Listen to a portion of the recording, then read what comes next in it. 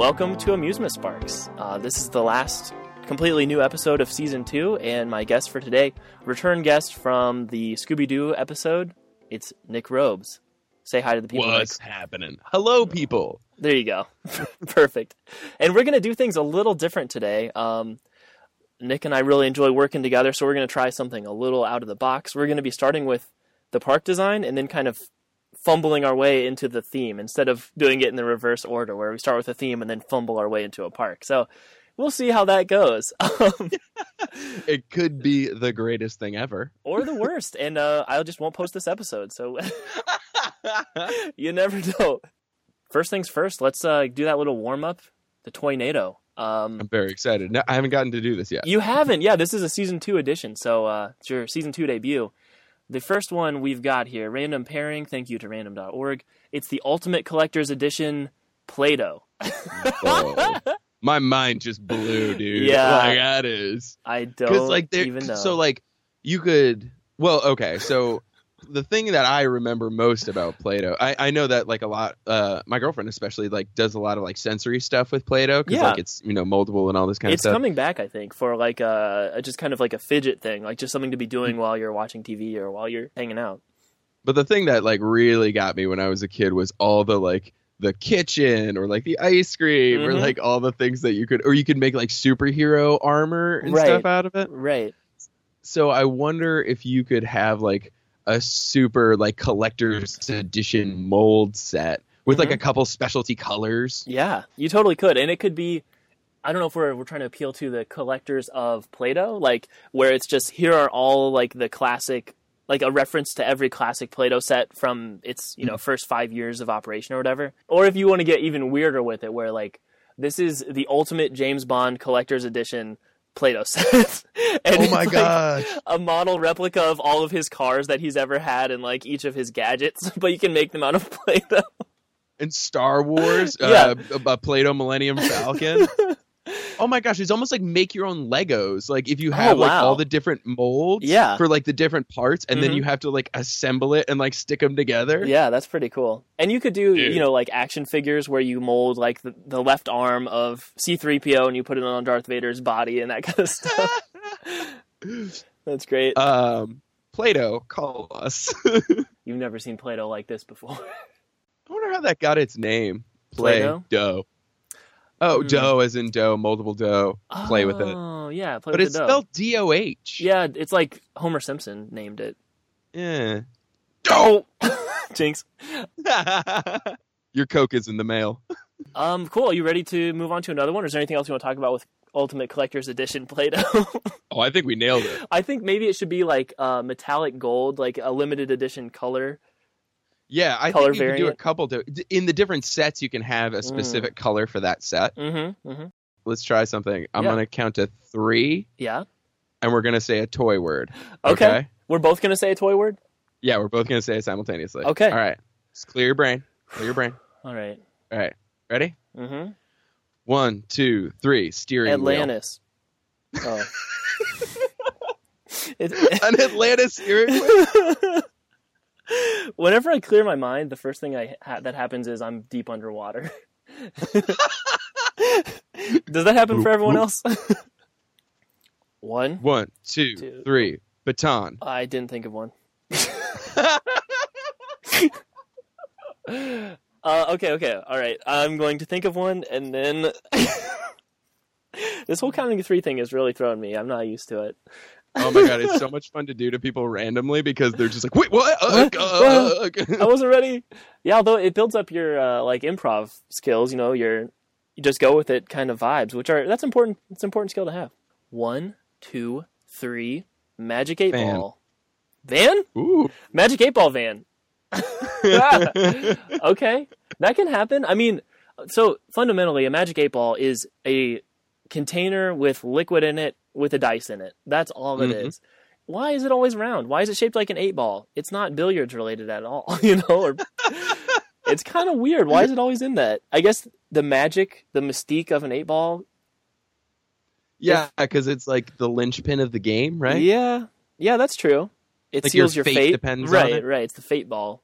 So the yes, maybe in the future, possibly, is hooked up to the wheels, right? Okay. So in old school fashion, you have to like rev it up by pulling it backwards. Yeah.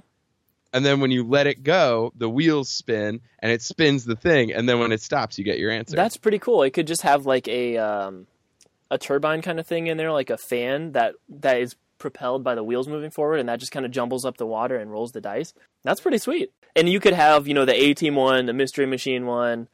You just collect or, collaborate with Hot Wheels or whoever is making little pullback van vehicles, and there you go. You could do a blank version for toy customizers who want to paint their own to look like, whatever van they've always wanted. That's big right now, right? I think so. Or at like least Funko, yeah, right?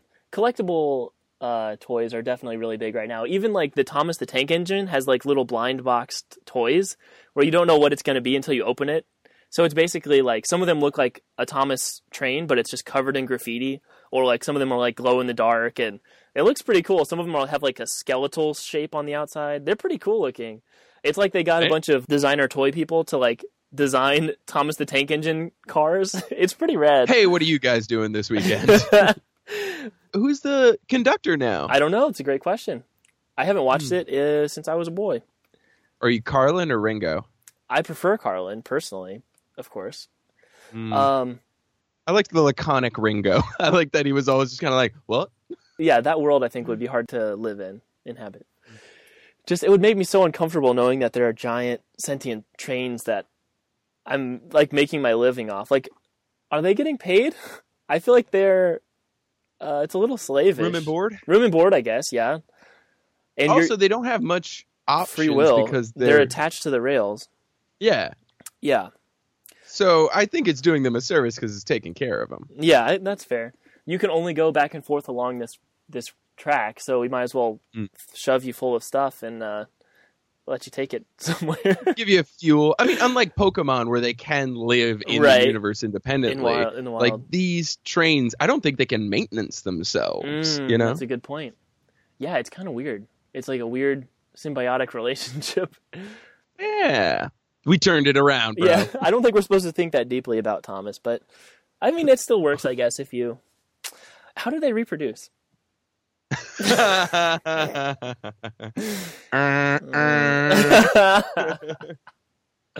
Oh, goodness.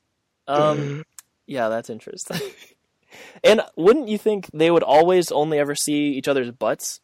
Because, they've got a face on one end, a rear end on the other, and if they're all kind of, I don't know, they're on the same track, it'd be a little awkward. Yeah, they always talked next to each other. Right. How did that? I don't see many trains parked side by side, like engine that awkward, engine. like side glance. Like, yeah, I've never actually seen your face before. And I still can't really see it because we're side to side. Like they're directly to your side, and you can't turn your head. You can only look and see people out the corner of your eye. It might make you really like scared. I think. Like, who is that? I can't turn my head. That's like a horror movie thing. If you can't move your head, like if you're totally stuck straight facing forward all the time and you can't move your body side to side either, that'd be terrifying. And everything's always to the sides of you? Yeah. You never have made eye contact with another train your whole life. Unless they're coming right at you, in which case you're going to die. Or unless they're on a tandem track going the opposite direction. Yeah, if they're going backwards.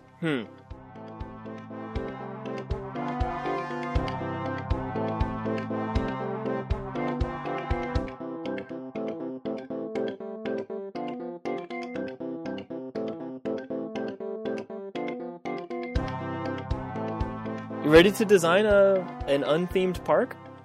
Yes. Okay. How should we start this? Do you have any plans for the inception of this beast? Well, okay, let's pull out your list. The list of things that you like the parks to do. The motifs that keep rearing their heads throughout these episodes. When you're doing a fictional park where budget is not an option or not a limitation, I think that you kind of end up at the same places as far as what does 2017 need in their themed entertainment. And I do have a list somewhere I could actually pull up, but some of the things off the top of my head, there's always the kind of interactive element, the agency, which was a huge like breakthrough for this podcast when we got to the Scooby-Doo's Mystery Town episode, where we were like, it's really just all about guest having agency, like them being able to make the decisions that impact their interaction with the rest of the park. So I think that's a really big one. And then also something that kind of follows you around as far as having an experience tracker, like what have you already done today? What have you unlocked? That kind of thing, where your personal progress throughout the park matters. Yeah, creating like self-expression. Sure, right. And yeah, also the ability to make different choices that won't have a huge impact, but just kind of stylistic differences. Like in the Dungeons and Dragons one, you could choose what kind of class you wanted, and that would determine what weapon you had. Being able to customize your avatar, kind of a thing. Yeah. So those are some of the key ones that I think are really important. So if we want to try to keep those things in mind, and then stay theme agnostic and just kind of make progress in that dimension, I think that would be kind of interesting. All right, here's an idea. Okay. What is an obvious entrance element? Mm-hmm. Like for when you first pull up, you get to the parking lot, you walk through this thing. I think that portals are always kind of interesting, or a gate of some kind. A gate, yeah, or even like a security checkpoint is kind of cool, and we're used to doing that at like airports and stuff, or like going from one country into another country. So it's got a little bit of like realism if it's kind of trying to blend the fictional world with the real world. Then going through some kind of border patrol kind of thing would be kind of believable. I don't know if that's any fun. No. I like that, because what do you end up with? You end up with like an initiation ceremony, right? Mm-hmm. Yeah, of some kind? Right. Welcome to the world. Crossing a threshold. Sure. And another thing that's kind of always present in a lot of the most immersive fiction, in my opinion, is when you take someone from a normal place, like a muggle, and they get the letter to go to Hogwarts, that kind of a thing. Like, that's a really great chapter 1 of the story. It's like, you're a normal person doing normal people things, but here's an invitation to go to this magical, wonderful thing. Instead of just you walk through the door and you're in a different world, it's like, let's address that. Let's talk about how you got here. I think that's important. Mm-hmm. So let's say, okay, so we have a parking lot, we have a shuttle, and this shuttle is actually the entrance. Okay. So like, which I think was the Dungeons and Dragons thing. That was also in the TV show, right? There's a roller coaster. You get on the roller coaster, and in the TV show, there's a cartoon of Dungeons and Dragons in like the late 80s, I think. And they were on a roller coaster and something went wrong and they got teleported into the world of Dungeons and Dragons. So then that was like a late addition to that episode, was like someone on Reddit, I think, brought that up and we're like, oh crap, let's do that. You first get to the park, they check your bags, and then you get into a roller coaster, and when you come out the other side, everything is themed. The roller coaster suddenly is themed instead of just being a generic roller coaster, and everything you can see 360 degrees is Dungeons and Dragons related.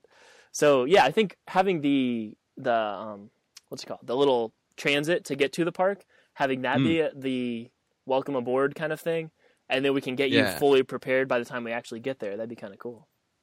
Yeah, and I mean, you can take care, like, while people are seated in an individual thing, I feel like that's so much more efficient for like checking bags and stuff. Right? You know, like you don't have to all be in a line waiting. Like we have to all get there. Just get in the seat, put your bag next to you. It looks and make sure you don't have a gun, and then we move on.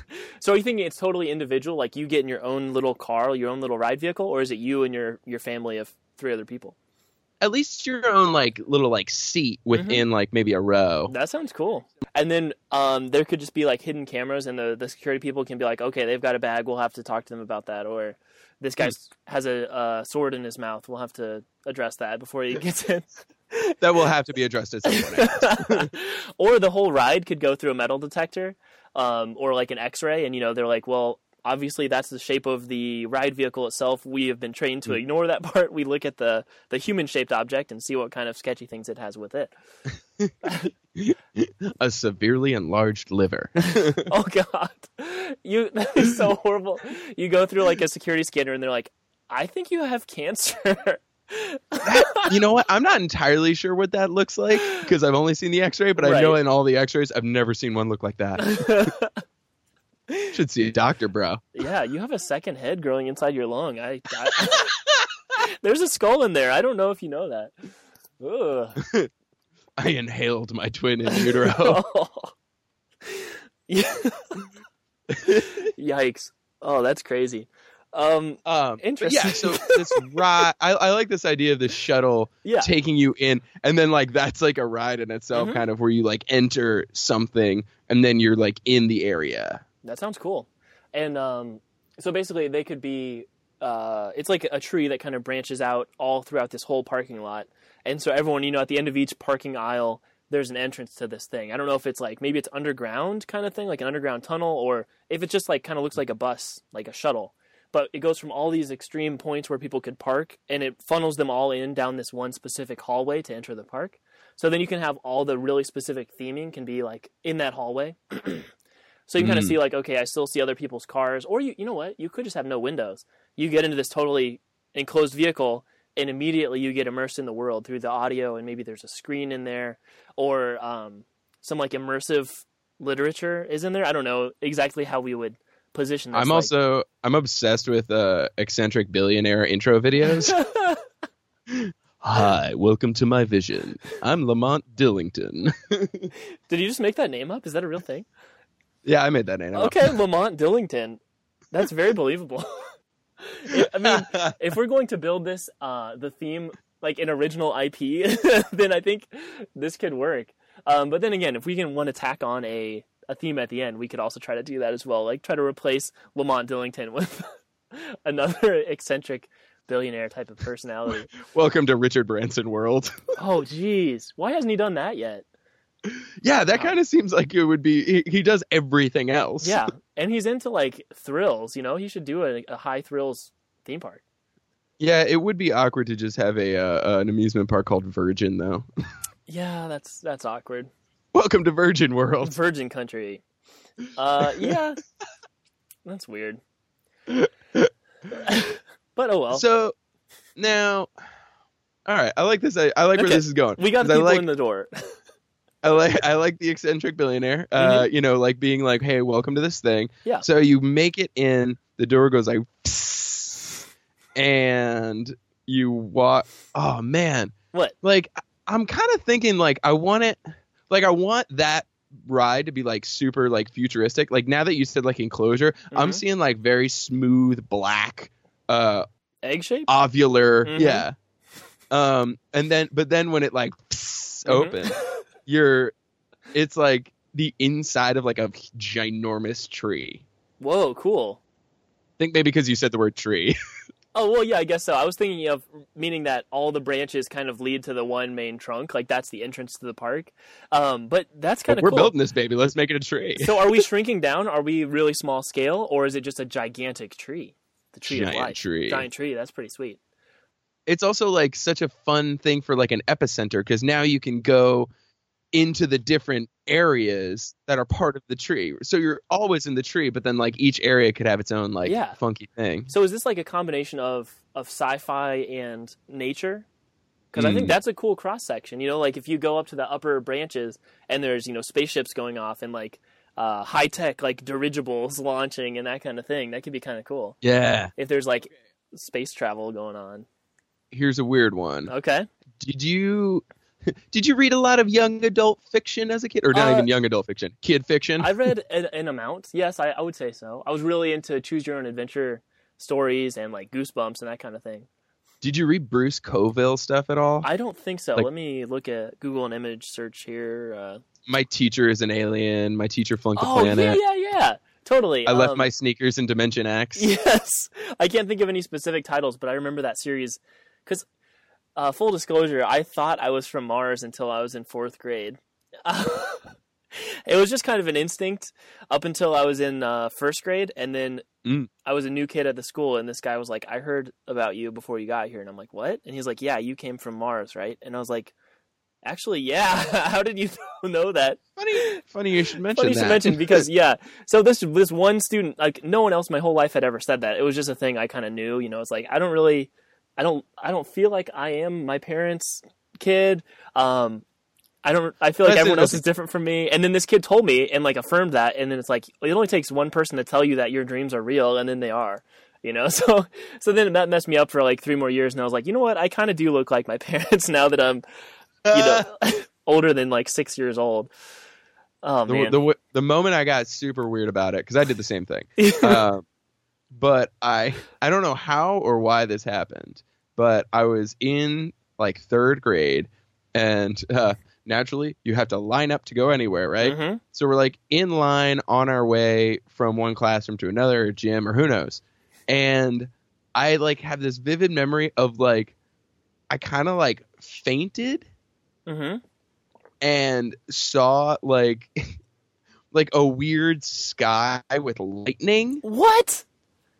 Yeah. Oh my God. So like I was like, when I came to, I was like, that's like a message from my home world.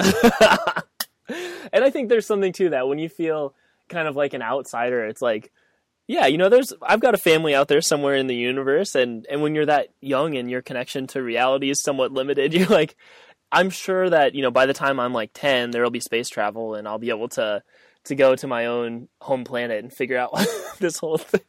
Yeah, right. When you're that optimistic and your imagination is that like lucid, you know?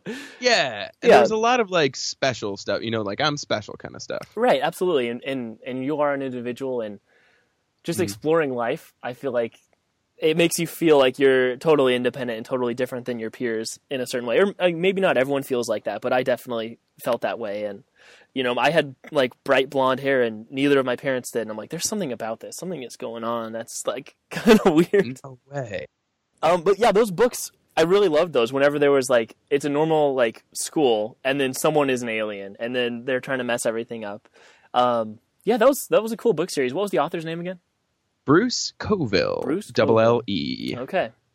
The only reason I brought it up is because I wanted to talk about it. No. So they had like their stand-in for the Spock character in one of the series, which I think was the one that started with the second book was I Left My Sneakers in Dimension X.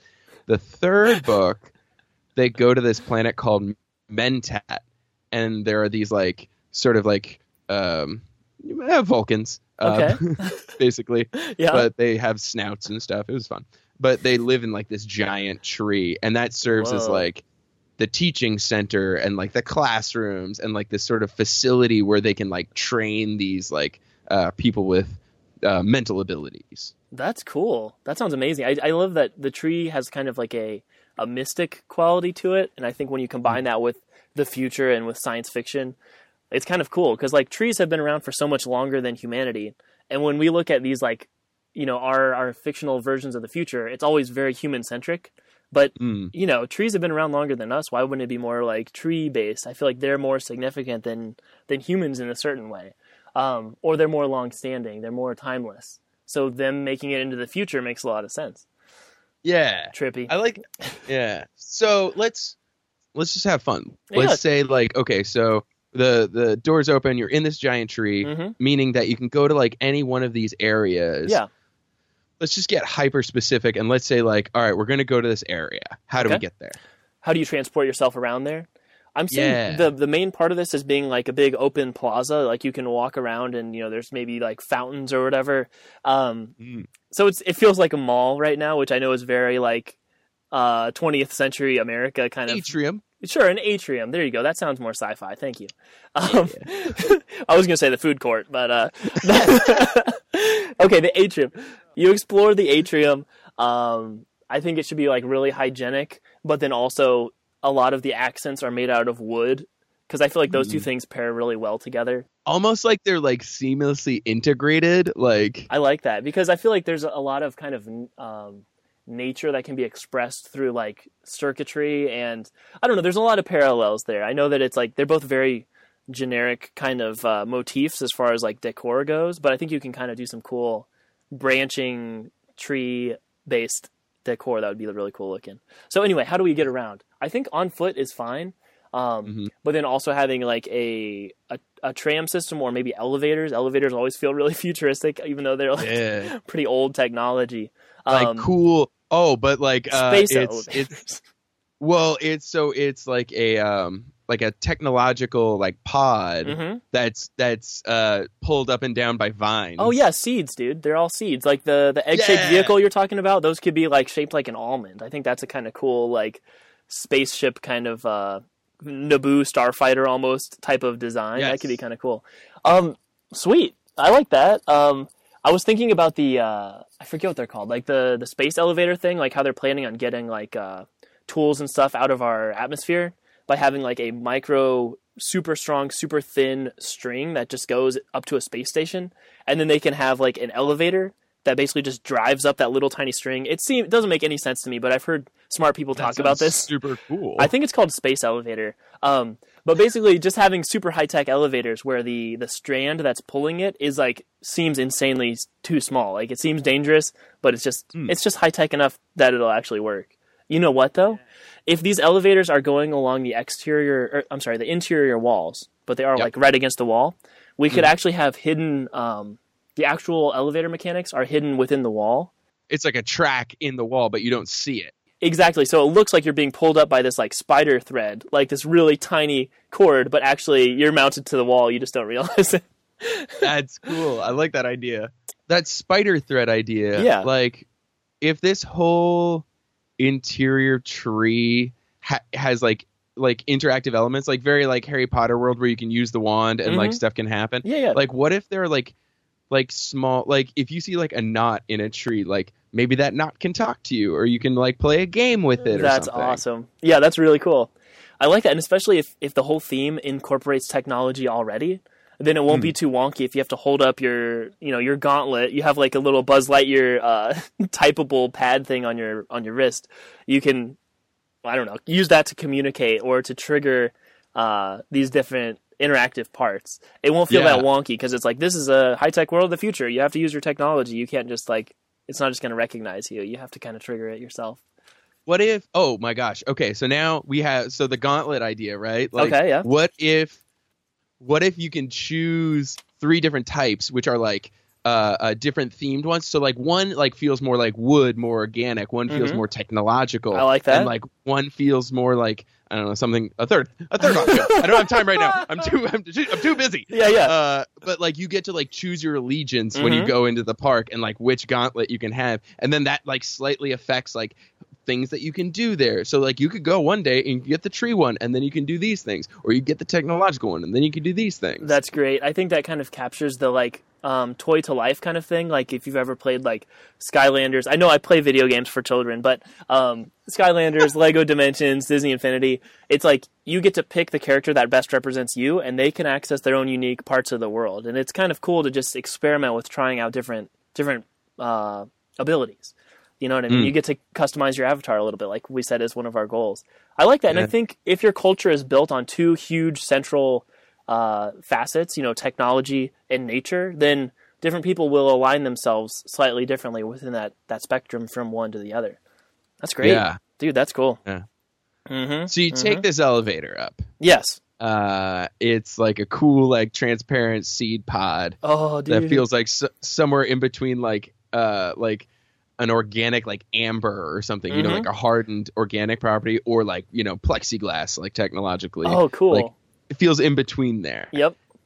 So you go up and it takes you to a branch. Okay. This branch specifically, so like it like, oh my God, I really want it to like melt. You know what I mean? Yes, like, please. So like it goes like, and then you get to walk out and then it's like. I've got 3 ideas that you just triggered. One of them is if we want to have them kind of have different type of like different skins, like there's the technology elevator and then there's like the seed elevator.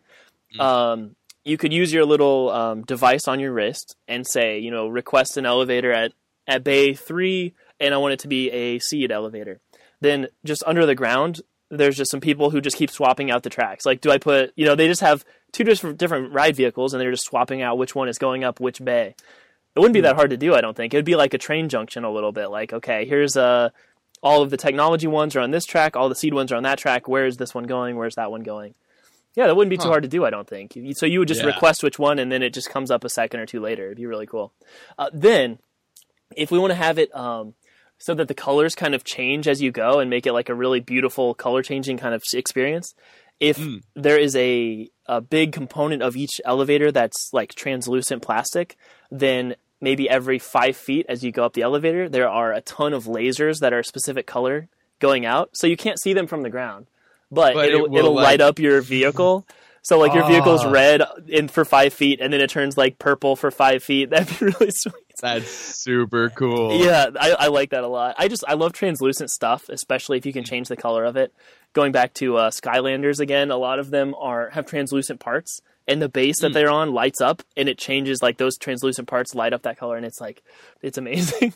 And then to have the door kind of feel like it's melting open, it could just be doors usually just have the two sliding pieces, like elevator doors, and there's like the front piece, and then there's the back piece. There's the inner door, which is attached to the actual elevator, and then there's the outer door on each floor. So those both open up, right? We could just have maybe 3 or 4 layers like that, and they move apart separately. So that it's more fluid. Yeah. The silhouette of them is kind of gooey shaped, so they like move in a gooey kind of slime type of manner. I like that. Oh, boy. Yeah, I like that too. That sounds fun. I really like the idea of these elevators. I think they seem really whimsical.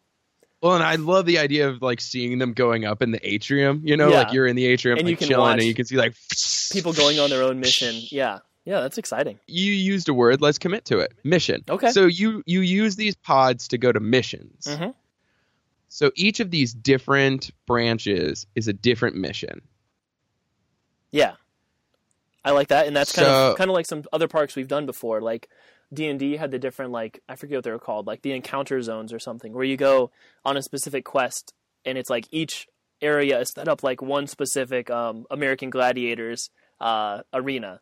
So you can go to that quest if you want to, or a different quest into a totally different experience. So it's like there's different, obstacle courses, different experiences in different rooms throughout the park. So if you want to go on this one specific mission, you have to take this one specific elevator to get there. What if they're jobs? So like they're jobs that happen in this tree. Yeah. And they're like you could do like different types of puzzles for like different types of personality types. Cool. So it's like, oh, you like spatial reasoning. We have it could even be sorry, I have phlegm in my throat.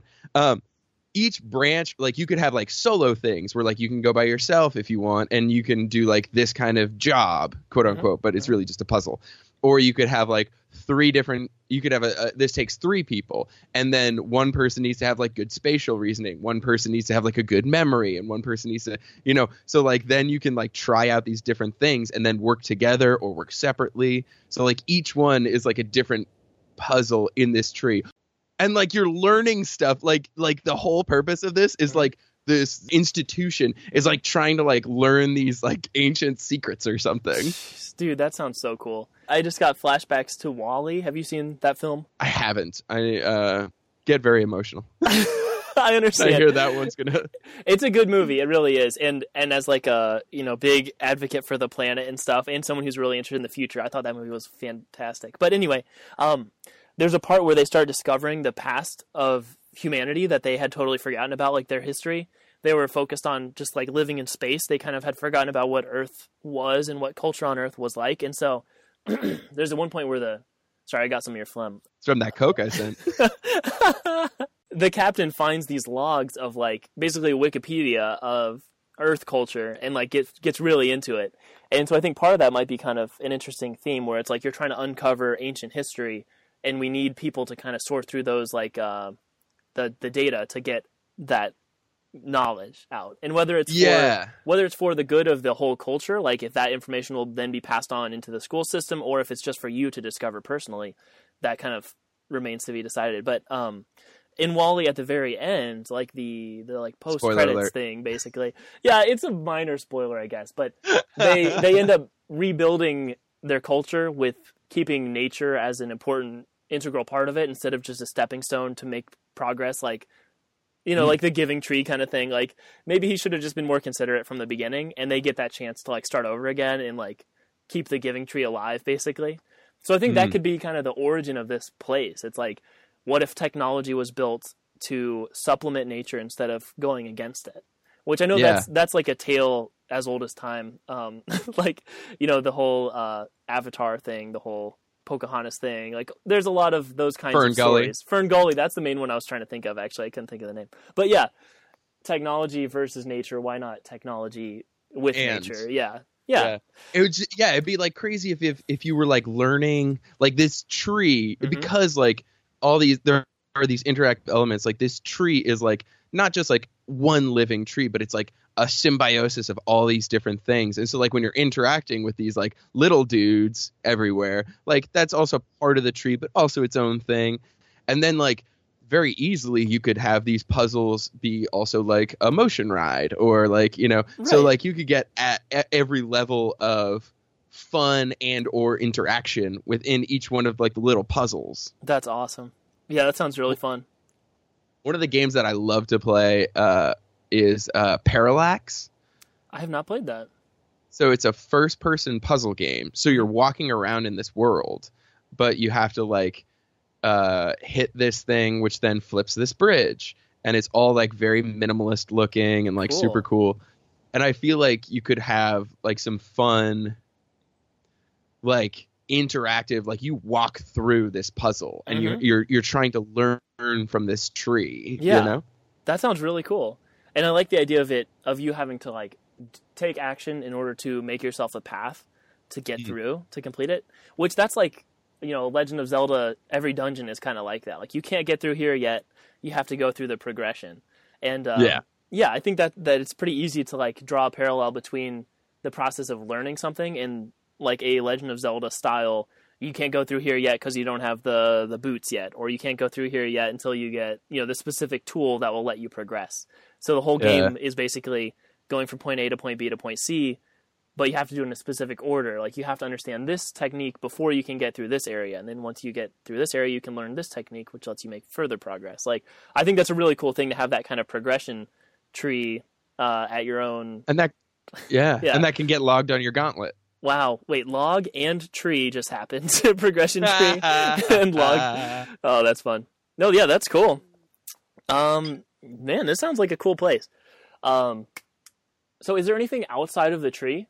Like if you look at this park from Google Maps, is it just a big, all you see is leaves?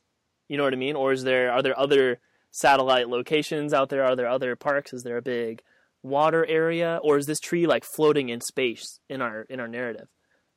Yeah, I do like the idea of floating in space in the narrative, but I also like the idea of going into the root system, and there is water down there. Cool. Yeah, so you could have like cool little water land. Yeah, a cave system with some water going through it. So maybe it's on a planet, but like the planet is the diameter of the planet is the same as the diameter of the tree, or like a tree when it has all the roots in a little bag. Like if you want to buy your own Christmas tree or whatever, it would look kind of like that. But I don't know. Maybe instead of having a bag, it's just a really small planet. I like that too, and I always love incorporating water as well.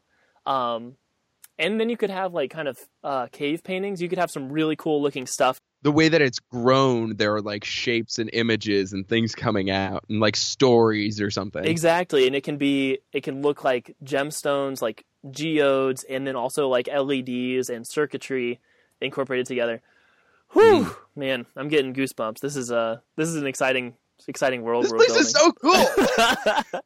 Yeah, man, this doing this podcast just makes me comfortable with not being able to ever go to these things I really want to go to, because it happens, you know, like every 3 weeks I'm like, I want to go here so bad, but I never will. Oh well, let's make a new one. That sounds really cool. This also might be technologically the most ambitious. I agree. Yeah. You're right. We might have to wait a few years. The infrastructure alone is huge. Yeah, true. Very true. It's got to be gigantic because, you know, for there to be an elevator that doesn't look goofy, it's got to be like, you know, 6 or more stories tall. It's going to have to be really tall. Or you could just have really small elevators, I guess. If they're just elevators for, you know, maximum of 3 people, you know, if it's a 500-pound capacity elevator, then that could be pretty small. Interesting. Yeah, this is a fun one. This is really going well. Have you ever seen the Studio Ghibli film called Castle in the Sky? I have seen parts of it. Okay, cool. I haven't seen the whole thing. Yeah. But it's like there's like I know this is going to sound dumb. There's a castle in the sky, right? There is a castle in the sky in that one. Yeah. And the like, you know, the main story takes place on it's like this big castle. It's got like a fan, like a huge propeller on the bottom. Doesn't make any sense like from a physics perspective, but this giant propeller is keeping this thing in the air. But there's this huge tree growing out of the top of it. And there's just some really interesting stuff because that whole island is like an ancient lost technology that can make cities float.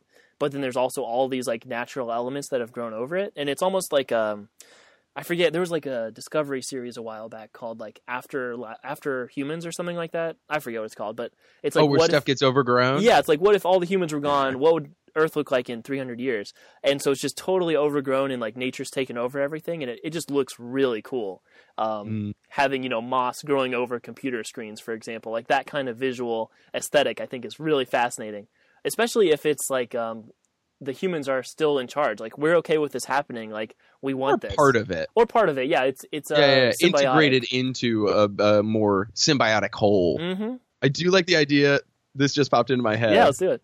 Of like when you're walking around the individual branches and stuff, there are some things that like, it sounds like something's happening like right around the corner, or like always like something like happens behind you, but like you never really get to see it. Ooh. There's always just like something happening. That's a really cool idea, keeping the mystery alive.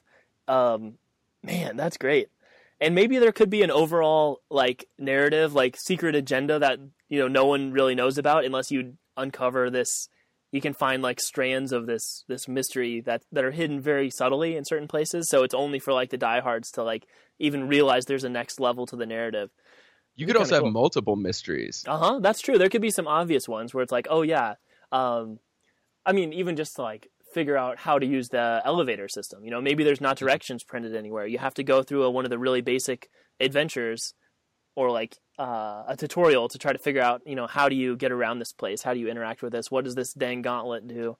All that kind of stuff. Well, and maybe even like getting to the root system, is like, oh, well, you kind of had to like pull that moss curtain back, which you thought was a wall, That's like, awesome. And that's not necessary. Like, you can just like get, figure out how to use the elevator, get in the elevator and go play puzzles with your friends. But like also like, oh, there's like this story and like all these elements, and you can uncover them by yourself if you want. And like, that sounds get, awesome. like this whole picture. Yeah, that's really cool.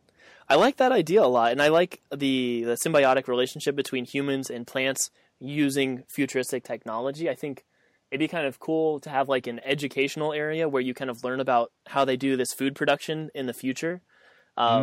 Like in Star Wars, when they are talking about how they raise the clones, I always thought that was truly like fascinating. Like, how would you do raising humans without parents in the future using high-tech stuff? Like, what would that process be like? If you could remove humans who, like the parents, arguably either make or break the kid generally, if you have really terrible parents, you're probably not going to be as, like, fortunate as the average person with great parents, for example. So if you can remove parents from the equation, how could you streamline that process and make it more fair and more likely that everyone will be successful? I thought that was a really fascinating part of those movies. And so think about that as far as, like, how do we grow food? How do we harvest food in this like very nature-centric futuristic world? That could be super cool, because that basically is like the coolest food court ever. Like you're going to eat, but like there's also like this super crazy element to it. Right. You can learn the story of it by going through. There's maybe a tour of the facilities, and there's some really cool stuff out there in real life where they're doing like robotic farming, where people are using like really cheap electronics to kind of monitor like humidity and all these different farming conditions, and then they just go out on their little track and just water whichever plants need watered that day, and then they go back. It's really cool. They can monitor everything and just do it, like have the robot just take care of the garden. It's really fascinating stuff. Well, and I have a friend who does aquaponics, so I mean, cool. He has like a garden inside his house that's like giving him spinach and greens and carrots and all this stuff that he can eat. Like he can literally it's amazing. Consume. Right. And it's really cool, and I feel like no matter how far humanity progresses, we're still going to be fascinated by like how nutrition works and how the human body has learned to coexist with just the plants that grow on Earth. Like it's just, I don't know, there's some crazy stuff about like it's just weird that things just kind of work. You could know nothing and just kind of wander around and like eat random stuff off the ground and you'd be okay. Like you'd probably survive. That's kind of nuts. Yeah. I mean, don't eat rocks and stuff, but like if it's green, you can just kind of eat it. I mean, unless it's like a weed. I guess there are certain things you don't want to eat, but it's just weird how our planet suits us. But also like we kind of have built-in systems to figure that stuff out too. This is bitter. I should spit it out. Yeah. Yeah, right. Right, like all animals can just walk around and eat whatever they find, and they're like, okay, this is good to eat, I'll eat it. And then that gives them energy for their body and allows them to grow, and like, it's just crazy the way that everything works on Earth. and like within our own bodies and within the planet as well. It's crazy. Oh. I don't think that scientists will ever stop being like fascinated by that kind of stuff. You know, I'm sure there's more breakthroughs to happen, but it's still fascinating how it's all just kind of evolved and it just kind of works.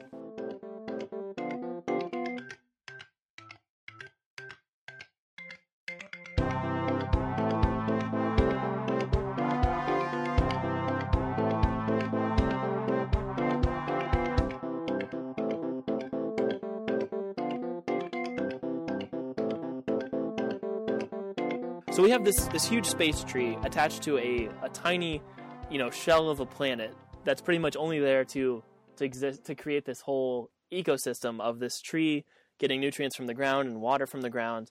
And maybe the humans have to go out into space, find nutrients and bring them back and then put them into this planet, this like little bulb that the whole thing is growing out of. Oh, interesting. Like there are some things that are a little bit more at stake. Sure. That's like having a big plant in a small pot. Like, it's just going to die just because the root won't have anywhere to go to. Or maybe the humans have to keep adding on more dirt to the outside of it. I don't know how this whole thing's going to stay together. But I feel like you could almost do something like if you go to, like, the topmost branches, you could get, like, into space pods. And then there's some kind of activity where you generate something that you then bring back to the tree. So I love the idea of going out and harvesting resources. And I feel like before we start, production on this thing, we should do some research on that. Like, do scientists have plans on like where we're going to get nutritional things like minerals from space? Like, because they're probably like based on how dense our planet is with like nutrients and minerals and stuff. I would imagine there's some of that crap floating around in space. Like, we just got to figure out where to go get it from. And maybe it's got to be somewhere. It's got to be someplace. Maybe it is. We have to touch down on other planets and like start mining and doing all these like devastating things to those planets, which is pretty human of us, but not exactly sustainable. So that could be one of the missions. Maybe you have to fly to another planet and figure out a way of sustainably taking stuff from their planet and bring it back to ours. And we're like, this is honestly pretty crappy of us to do because we did this to our own planet and now we're living on a giant tree in space. Like it's not a good idea, but we kind of have to get more resources. We have to keep growing. It's kind of crazy. That's interesting. Yeah, and that's sort of like not black and white morality of right. it, where it's just like, well, we have to do this, but like we have to find a way to do it well. Right, and that's a very human thing, I think, is like, I feel like a lot of sci-fi is kind of trying to balance consumption and progress with destroying the ecosystem by gathering resources. It's finding a balance between those two, or finding a way of getting gasoline without depleting a natural resource. Like, that's pretty much impossible. Like, how's that gonna happen?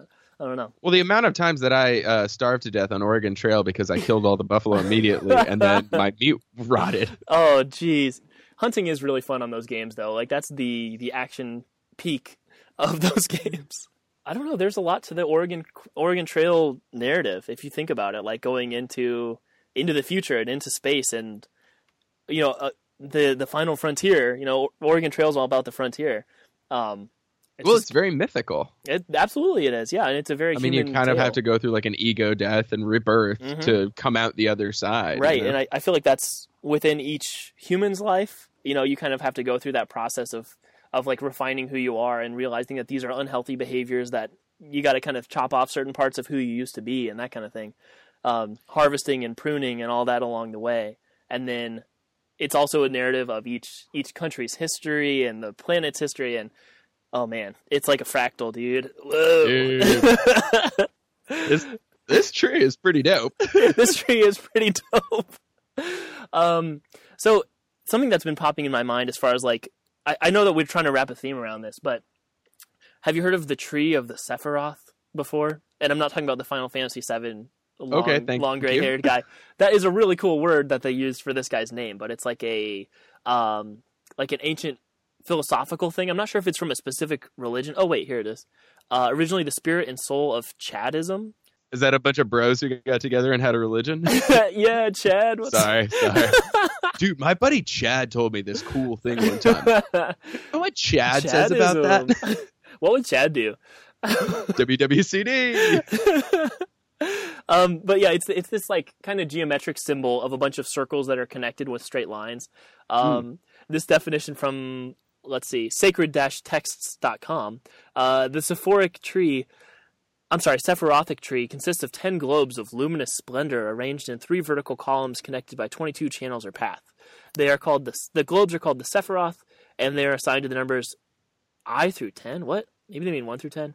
I don't know. But it's just this kind of like philosophical thing about balancing all the parts of life, and it's structured to look like a tree a little bit, and it's just a really cool word, Sephiroth. So it'd be kind of cool if we use that kind of that lore as part of the like ancient history of this thing or something, or even just like a metaphor as we have this one tree, this is our whole spaceship. We need to imagine that it contains all these important things that are key to human life, even if they're not actually contained there, because this is our last chance. Like that kind of a thing. Actually, it's all balancing. Right. And that reminds me of a Disney attraction, Spaceship Earth. You know, that's the whole idea. Is like, this Earth is our planet. You know what I mean? This is our spaceship, and it's our only one we've got. So, like, we need to... That was, like, the original mission, I think, is like, keep this planet going, because it's our freaking spaceship, and what are you going to do if you have no spaceship? We're done. It's crazy.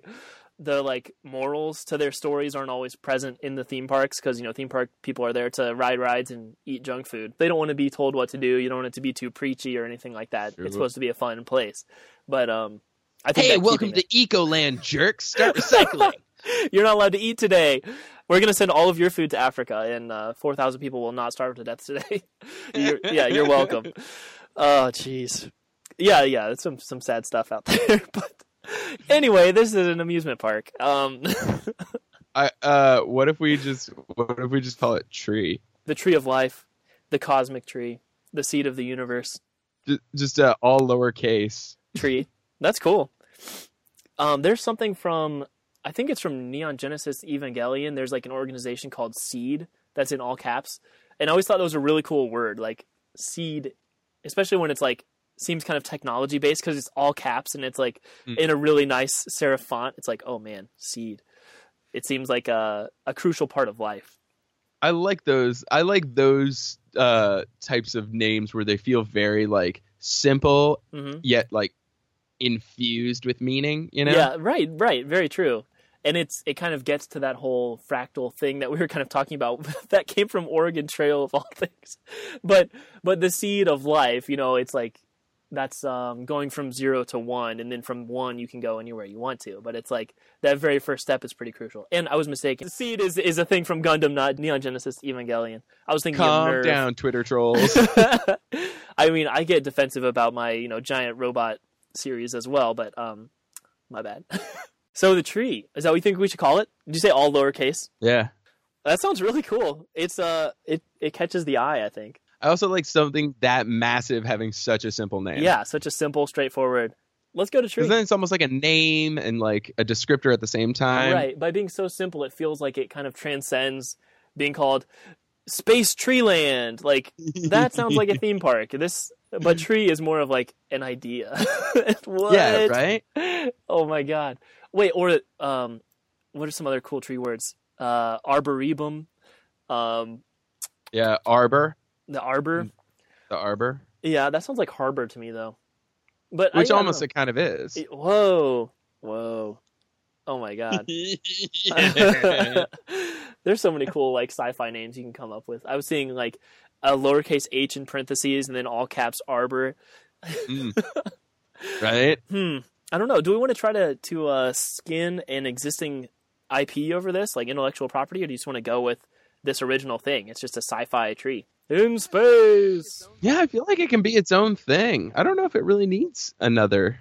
Because, I mean, the obvious one to think of right now would be Avatar, because Pandora is hot. Pandora is hot, and Pandora's kind of, or at least Avatar, you know, the first, was all about the battle between, you know, technology, colonialism versus, you know, naturalism. It was Pocahontas in space. Yeah. Or Ferngully. I like the idea of like the tree having its own technology as well. You know, it's just like there's this like seamless integration of like these various worlds of like the tree world and you and like how you interact with the tree world, and like maybe there's something else going on that you can't quite see, but like you know it's there. So okay, what about this idea? What if at some point in the future people start building organic robots? So it's got like some kind of tree matter to it. So you know how like a robot is basically a brain with some like sticks coming off of it that it can tell it what to do. So if you could grow a tree over that, like if you could somehow infuse the tree and give it its own like nervous system basically in the form of a robot, then you could have, you know, as the branches grow, those are like the legs and it can like move around. Or you can basically monitor how this tree is growing from the inside. This is really trippy sci-fi stuff, but maybe that's what happened a long time ago. There became this tree, not necessarily sentient, but it is a robot as well. And so it can move its branches at will, and it can move these like inner chambers inside of it to move the elevators around and that kind of stuff. So there's some things that humans aren't controlling. They're like, yeah, the tree can just do this sometimes. So we have to learn to live with it. I love that. I love that. The tree can't reach all the nooks and crannies. That's what we're here for. We're like serving the tree in a way. That's like Hogwarts, you know, where it's like, oh, well, that staircase decided to go there today. Right. Yeah, exactly. It's like, yeah, if Hogwarts has certain things that it wants, and it's like making the people do that. Because the tree could just cut oxygen production. It could be like, hey guys, you're not making me happy. I like the idea of having an omnipowerful being that is directly telling you what to do, or seeing the big picture. Yeah, you can tell what's going to happen if you don't obey. Like, I think that's kind of crazy. Man, we're getting deep on this stuff. And I like the idea of the tree as being like the leader, and it kind of makes the decisions. If we want to have that kind of secret narrative about it, it could be something about the origin of the robot system of the tree, like the tree's brain, like where did it come from? And maybe there's, you know, a secret group of people who are trying to put a virus into the tree's brain to like... And you have to stop it. Yeah, you have to stop it. Or you realize that what they're doing is actually the right thing to do. You know, you find out that these rebels are actually on the right side. All right, dude, that was a crazy episode. This was amazing. That was really fun. That was a great idea. This was fantastic. Thank you very much for being on. I love the idea of just like, I'm obsessed with the idea really, of just seeing what happens when like you just have to burp something out. So like, like what does your brain do with that? Like right. What happens? Yeah, that's nuts. Whew, cool. All right, well, thanks for being on. Is there anything you'd like to say to the audience? Be excellent to each other. Aw, there you go. That's great. Nick's show is called What's With You, Scooby-Doo. It's on podcast apps everywhere. And can we go to letsdothis.com? Yeah, let's do this, DOO. And that'll take you to the webpage. What's With You, Scooby-Doo.com. WWY Scooby-Doo on Twitter and Instagram. Cool. Well, thank you so much for being on. You're always one of the best guests. Dude, thank you so much for having me. Yep, my pleasure. Enjoy the rest of your day, man. I'll see you around. You as well. I'll see you at Tree.